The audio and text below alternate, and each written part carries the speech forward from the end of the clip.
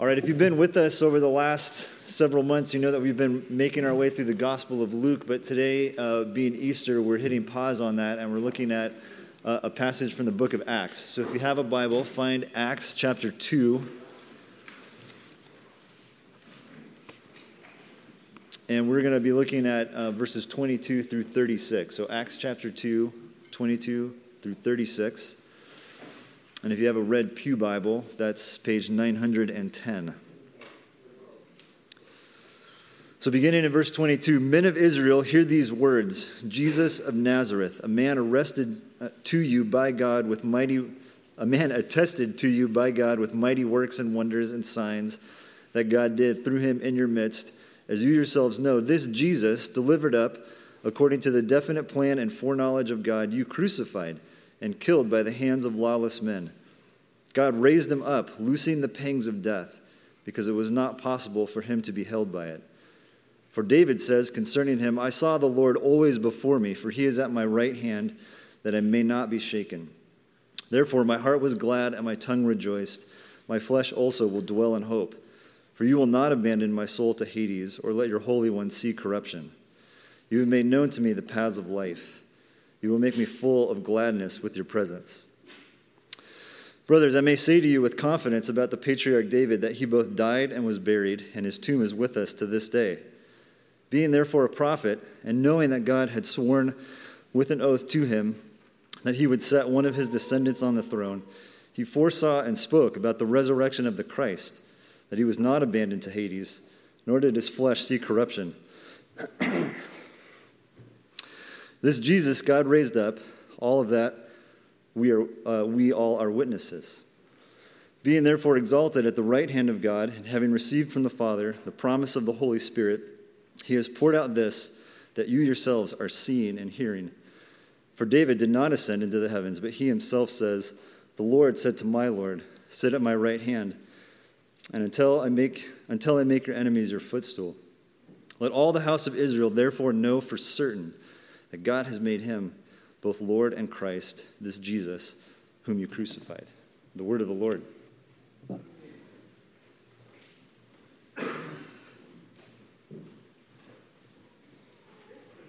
Good morning.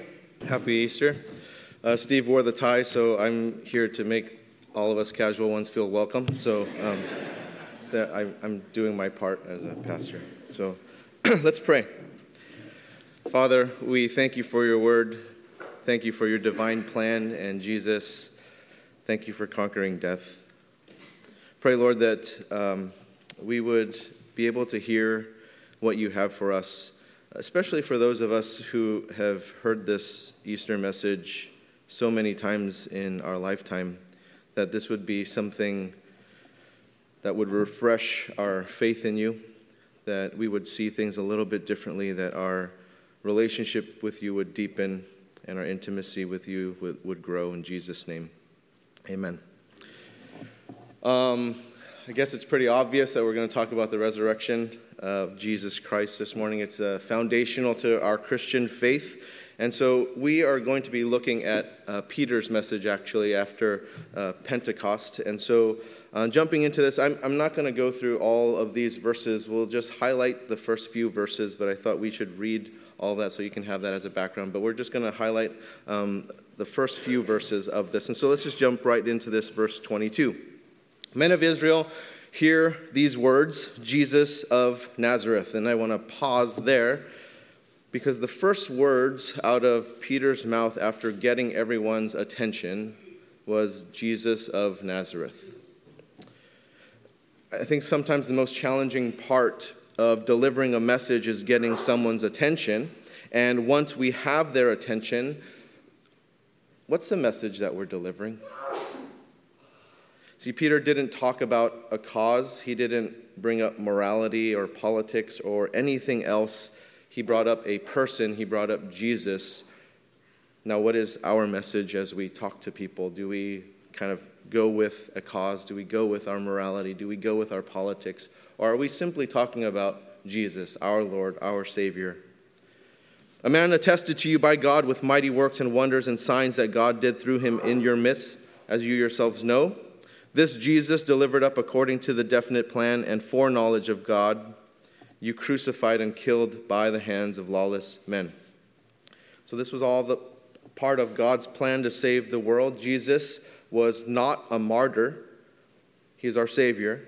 Jesus didn't die for a cause. He didn't die for an ideology or philosophy. He died for you and me as people. Verse 24, God raised him up, loosing the pangs of death because it was not possible for him to be held by it. So continuing with this plan of God, God raised Jesus up from the dead, and this is repeated again in verse 32.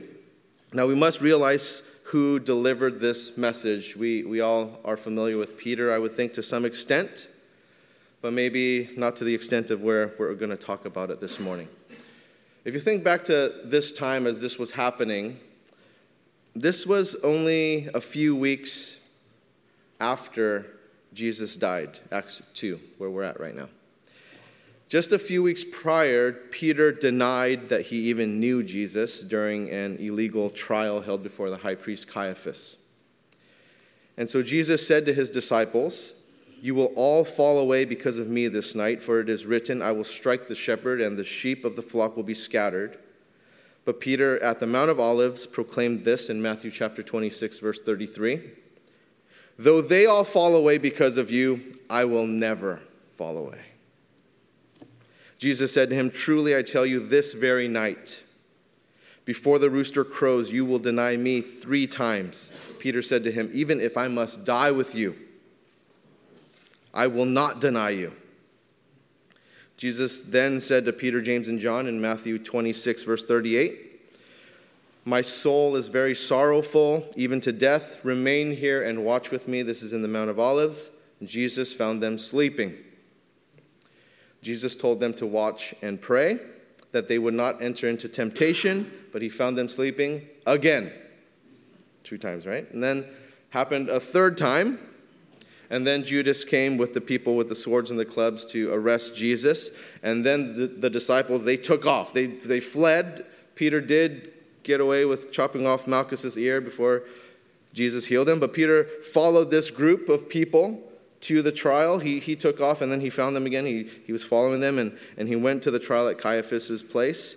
And then he there denied Jesus before a servant girl, probably a teenager around there, an adolescent, about my daughter's age. Can be very intimidating, by the way. But he didn't just deny once, he denied twice before these teenage girls. And then Peter denied Jesus before the bystanders with his sailorish mouth. And then the rooster crowed. Jesus restored Peter after his resurrection, even though Peter denied him, even though Peter did many things that he said he wouldn't do. And then Peter was given the opportunity to reaffirm his love for Jesus. Right? Peter was given the power of the Holy Spirit to hit the streets of Jerusalem with the message of Jesus, and at the core of this message was the resurrection.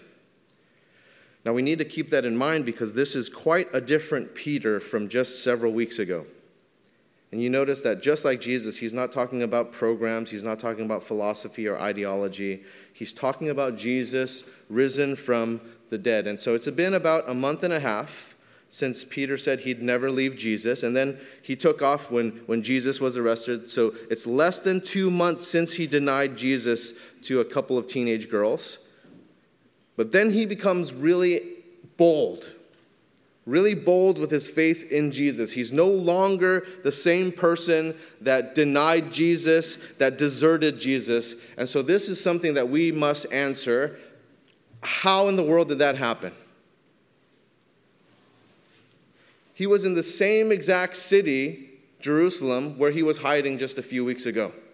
But now he's out in the public streets, just declaring what happened with Jesus. And so what happened? You know, Good Friday was just a couple of days ago. And so back in Good Friday, back in that time, these were a bunch of chickens. And they were hiding, and they did not want to be seen. They did not want to be found. And they were just kind of huddled up with one another. And then when Jesus resurrected, they were still kind of chickens, right? And they hung out together. And it wasn't until that 40 days that Jesus was hanging out with them, that Jesus ascended, and that they were filled with the Holy Spirit, that they were empowered by the Holy Spirit, that things changed. They wouldn't even believe the women who came from the tomb telling them, you know what, Jesus' body is not there. The tomb is empty. And they still at that time did not believe that. And so that boldness and that courage really didn't hit them until they witnessed for themselves Jesus resurrected. They saw his body and they saw him ascended into heaven, and that the Holy Spirit filled them. And the only reason they could proclaim the gospel was that they were convinced Jesus was alive.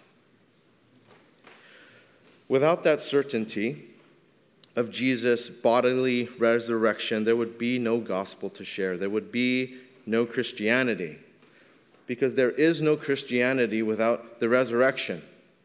Christianity does not exist without Jesus raising from the dead. We would have never heard of Jesus without the resurrection. Besides the characters surrounding Jesus in the first century, are there any other historical figures that we know about in this period of history? Probably not. If Jesus never rose from the dead, this entire period of history would not be significant. There's nothing significant that happened back then. Now, let's quickly look at Luke chapter 3, because I'd like to point out something that the same author, Luke, wrote in Acts. Luke wrote in chapter 3, verses 1 and 2. In the 15th year of the reign of Tiberius Caesar, Pontius Pilate being governor of Judea, and Herod being tetrarch of Galilee, and his brother Philip, tetrarch of the region of Iturea and Trachonitis, and Lysanias, tetrarch of Abilene, during the high priesthood of Annas and Caiaphas, the word of God came to John, the son of Zechariah, in the wilderness. Now, why do I point these verses out? And it's not just because that these are historically accurate, but I want to point out that all these names that you read, Pilate, Caiaphas, all of these people in these verses, all of Jesus' disciples, Jesus himself wouldn't matter if the resurrection weren't true. You wouldn't know any of these people. We would have never heard of him, Jesus, or these people if the resurrection was false. Now, Peter and his disciples are evidence of the resurrection. They weren't so bold to proclaim their faith out of a lie. They were so fearful. They were so scared, and there would be no reason for them to come out of hiding and to be so bold if all of this was false. They didn't risk their lives before Jesus was arrested, when Jesus was still with them. Why would they risk their lives now when Jesus was just recently murdered? You see, our faith is dependent on a person. Our faith is dependent on an event. It's historical. Now, have you ever noticed that the New Testament authors, they don't provide us with theories about the resurrection? They don't give us explanations of what happened. The events are recorded as a matter of fact. And there are no arguments for it. There are no list of proofs. There's no apologetic. There's no convincing, because they're just reporting what happened. They're just reporting facts. Now, why? Because for them, there's nothing to defend. They were just telling the people how it was. And so we have a faith that is historical, and it's historically accurate. And there was no debate as to what happened, because there was proof of what happened in them. If anyone wanted to claim that what they were saying and writing was false, they could have done it back then. But everything people threw against them was a lie. There was no hiding their transformation, their change. They were different. And that needed to be explained. That needs to be explained. Their explanation was that they encountered the resurrected Jesus Christ, and they encountered the Holy Spirit. And what happened in world history after their transformation, that cannot be denied. They changed the world.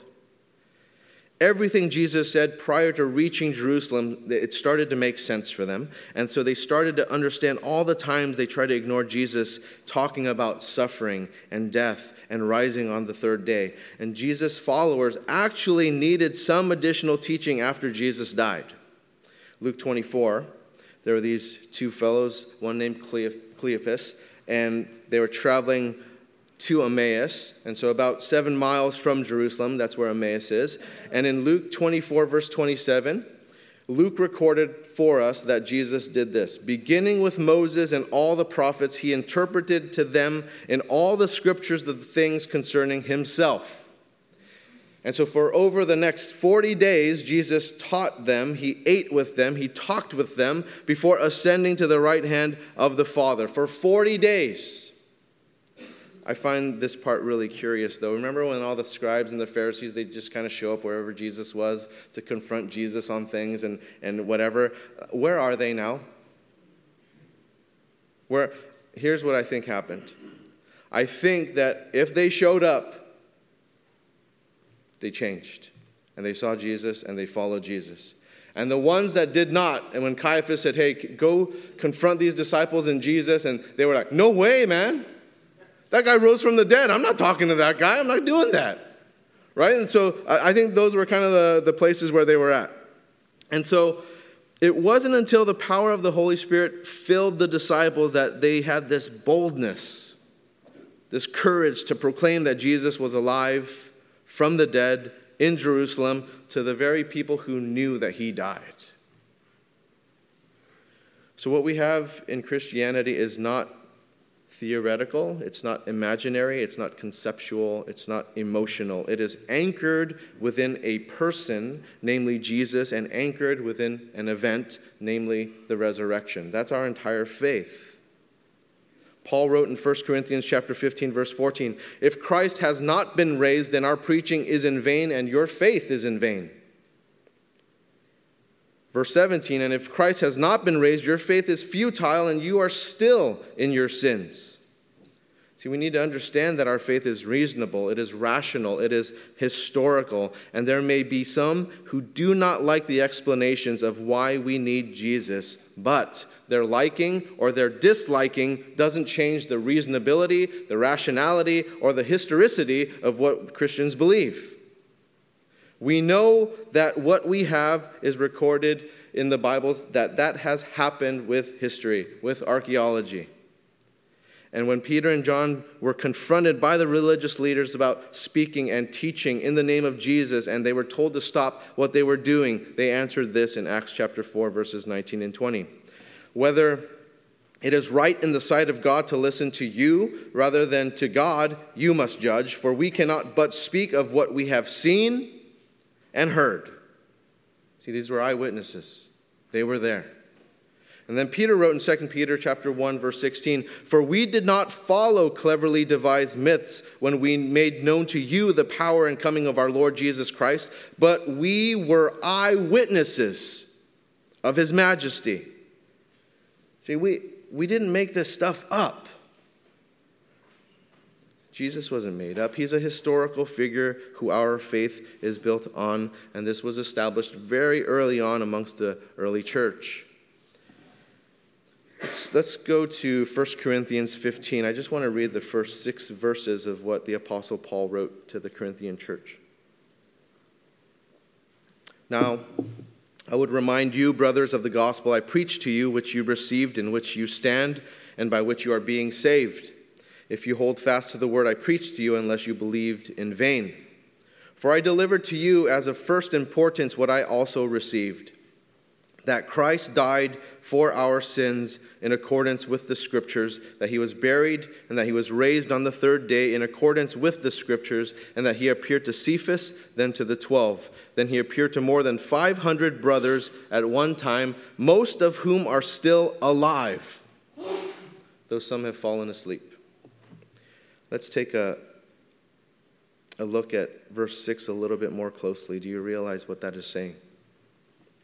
Do we realize that the resurrected Christ appeared to 500 people at one time? And so Paul wrote this letter to the Corinthian church, challenging anyone who read this letter, go ask the hundreds of people who saw the resurrected Christ about what happened. Go ask them. None of what we're writing, none of what we're talking about is made up. Go ask them. They are still alive. There are over 500 of them. And there are literally hundreds of eyewitnesses who saw the resurrected Christ firsthand in those 40 days, who know Jesus rose from the dead. You know, most of them are still alive that witnessed this. Go ask them. The scriptures are accurate historical books, but even if we took them out as historical references, if we just take that out, there is still a lot of Jewish and Roman historians who confirm the historicity of Jesus, even if we take out Christian historians. See, they don't have the same detail recorded as we find from Peter, Luke, Paul, John, James, and others who have recorded for us, but they do record some very important history. They recorded things such as Jesus being worshipped as God by his followers who called him Messiah. They recorded that Jesus was executed in Judea while Pontius Pilate was the governor. And it's not just first century historians, but historians throughout history who have recorded Christians following Jesus and how they were persecuted and executed over and over and over again. There is no Christianity without Jesus. There is no Christianity without the resurrection. Now, some may think that this is just really obvious, but I want to point this out because there are many religions that aren't reliant on a person or an event like Christianity is. There are religions that they can just move on as they are without a leader or a defining event, and it is not so with Christianity, because Christianity is not based on ideas, philosophies, concepts. It has those things, but it is built upon the person of Jesus and the resurrection as a defining event. See, Christianity, it crumbles apart without Jesus and without the resurrection. You'll do a lot of people who dislike and who hate Christianity a humongous favor, a huge favor, if you disprove the existence of Jesus or that the resurrection ever happened. You do them a huge favor. In fact, you will become a multi-millionaire if you do that. If you disprove this with all the books and the speaking engagements and the endorsements, you will become an instant celebrity who will live on throughout human history. If you disprove this, people will study who you are in public schools and universities around the world if you disprove this. But the best people have been able to do is say it's not true, without anything to substantiate the claim. That's the best. And whatever worldview you hold to, there are some fundamental questions that need to be answered. I like to break them down with past, present, and future. You kind of have to break down these questions. Where do we come from? Who are we? And where are we going? You kind of have to answer these questions. Christians have rational explanations for these questions. Some may not like the explanations, but they're reasonable. And if your worldview can't answer those questions well, then that particular worldview is weak. Where do we come from? God made us for a relationship with himself, and we belong to him by creation. We have a purpose in life, and what God created was good. Who are we? We are a rebellious people who have rejected God. We have chosen to replace God with substitutes, with false idols that we believe will satisfy us. And some of them do temporarily, but our rebellion, our sin, has led to brokenness in people and a broken world that is an obstacle to us seeing God and experiencing God. And we all have this desire to know God and to have a relationship with God. And you might be saying, no, we don't. Not all of us do. We do, because we all have a God, or we have gods. And if it's not Jesus, it's some other substitute. It could be materialism. It could be comfort. It could be success. Or for many other people in the Bay Area, it's simply who they see in the mirror every morning. We all have a God. We all serve a God. And Jesus deals with who we are. He seeks to help us change our trajectory of brokenness. The divine plan was for Jesus to become sin for us, to take our place, to take our rebelliousness. And in Jesus, we become righteous. We become the righteousness of God. In our substitution of false idols for God, God has substituted Jesus for that rebellion. Our merciful and gracious God has a plan to deal with who we are, to believe in Jesus substituting himself for our sins to make us righteous, and he did that on the cross, which leads us to, where are we going? We are going to a promised land, but we're not there yet. We haven't arrived there yet, and this is not it, thank God. Do we have an exilic mentality, or do we have an exodus mentality? You know, as followers of Jesus, we know that this is not home. We are people in exile. We are in exile. We are sojourners. We are aliens. Our promised land is not here. And one of the problems with sin is that sin makes great things small. It makes us believe that we are in the promised land, that this world is everything that we can possibly hope to have, that Jesus comes and he reverses all of this, and he delivers us from this smallness. But the thing is we are drawn to smallness. That's why we have fortress mentalities, and we have insulation and being protective and all these types of things. That's why we are the way we are. That's why we try to get all that we can now, and people spend so much time planning vacations and careers and retirements more than they plan for planning eternity. Jesus reorders right relationships so that we move towards pain, that we move towards suffering and vulnerability, and we are not moving towards safety. We're not moving towards a fortress mentality. We're not moving towards self-interest or self-preservation. See, moving toward vulnerability, pain, suffering, that's Jesus. That's God. That's our life of exile. That's how we move from small to great. So where are we going? We are going toward greatness as we move toward pain, as we move towards others' suffering, as we move towards our vulnerability with one another. Have you ever wondered why you're here, or what the meaning of life is, or why we even exist? For us, we look at the cross. We look at the cross, that we look at the empty tomb of Jesus Christ. It's all because God loves you and wants to commune with you. He desires to enter into your pain, to enter into your suffering. And sin has caused us to be in bondage to that fortress mentality, to that self-preservation, to that safety. But Jesus, through the cross and the resurrection, has set us free from that bondage. We can test the meaning of existence through Jesus. He has stood the test of time.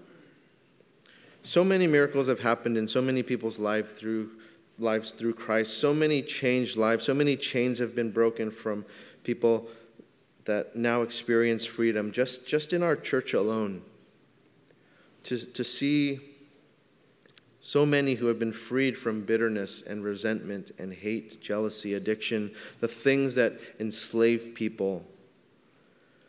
John chapter 8, verse 36, "So if the Son sets you free, you will be free indeed." And Jesus has done for us what we could have never done for ourselves. He has set us free from the bondage of sin. He has opened up the channels of communion with God, who loves us, who desires to provide us with a hope of a future filled with fulfillment and freedom, peace, reality, truth, purpose, joy, hope. Jesus said in Matthew chapter 11, verses 28 through 30, and I'm going to close with this verse. Come to me, all who labor and are heavy laden, and I will give you rest. Take my yoke upon you and learn from me, for I am gentle and lowly in heart, and you will find rest for your souls. For my yoke is easy, and my burden is light. Jesus defeated death, and he is alive today and for everlasting. He is risen, and he is our Savior who is ready to save today as he was ready 2,000 years ago to reconcile us to himself. Let's pray.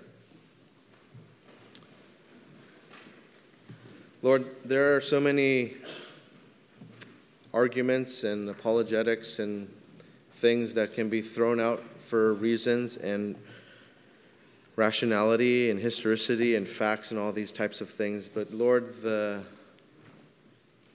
convincing isn't always of the mind. We know, Lord, that the spirit, the soul, the heart, those things we need you to do. So God, I pray for any walls that have been built over the years by people to continue their rebellion against you, to have those broken down, for those calluses to be removed. And Lord, I do know that the church and those who call themselves followers of you have some responsibility in the pain and the suffering and the reasons why people aren't following you any longer. And I pray, God, that your grace would cover all those things, that they would see you for who you are and what you did. In Jesus' name, amen.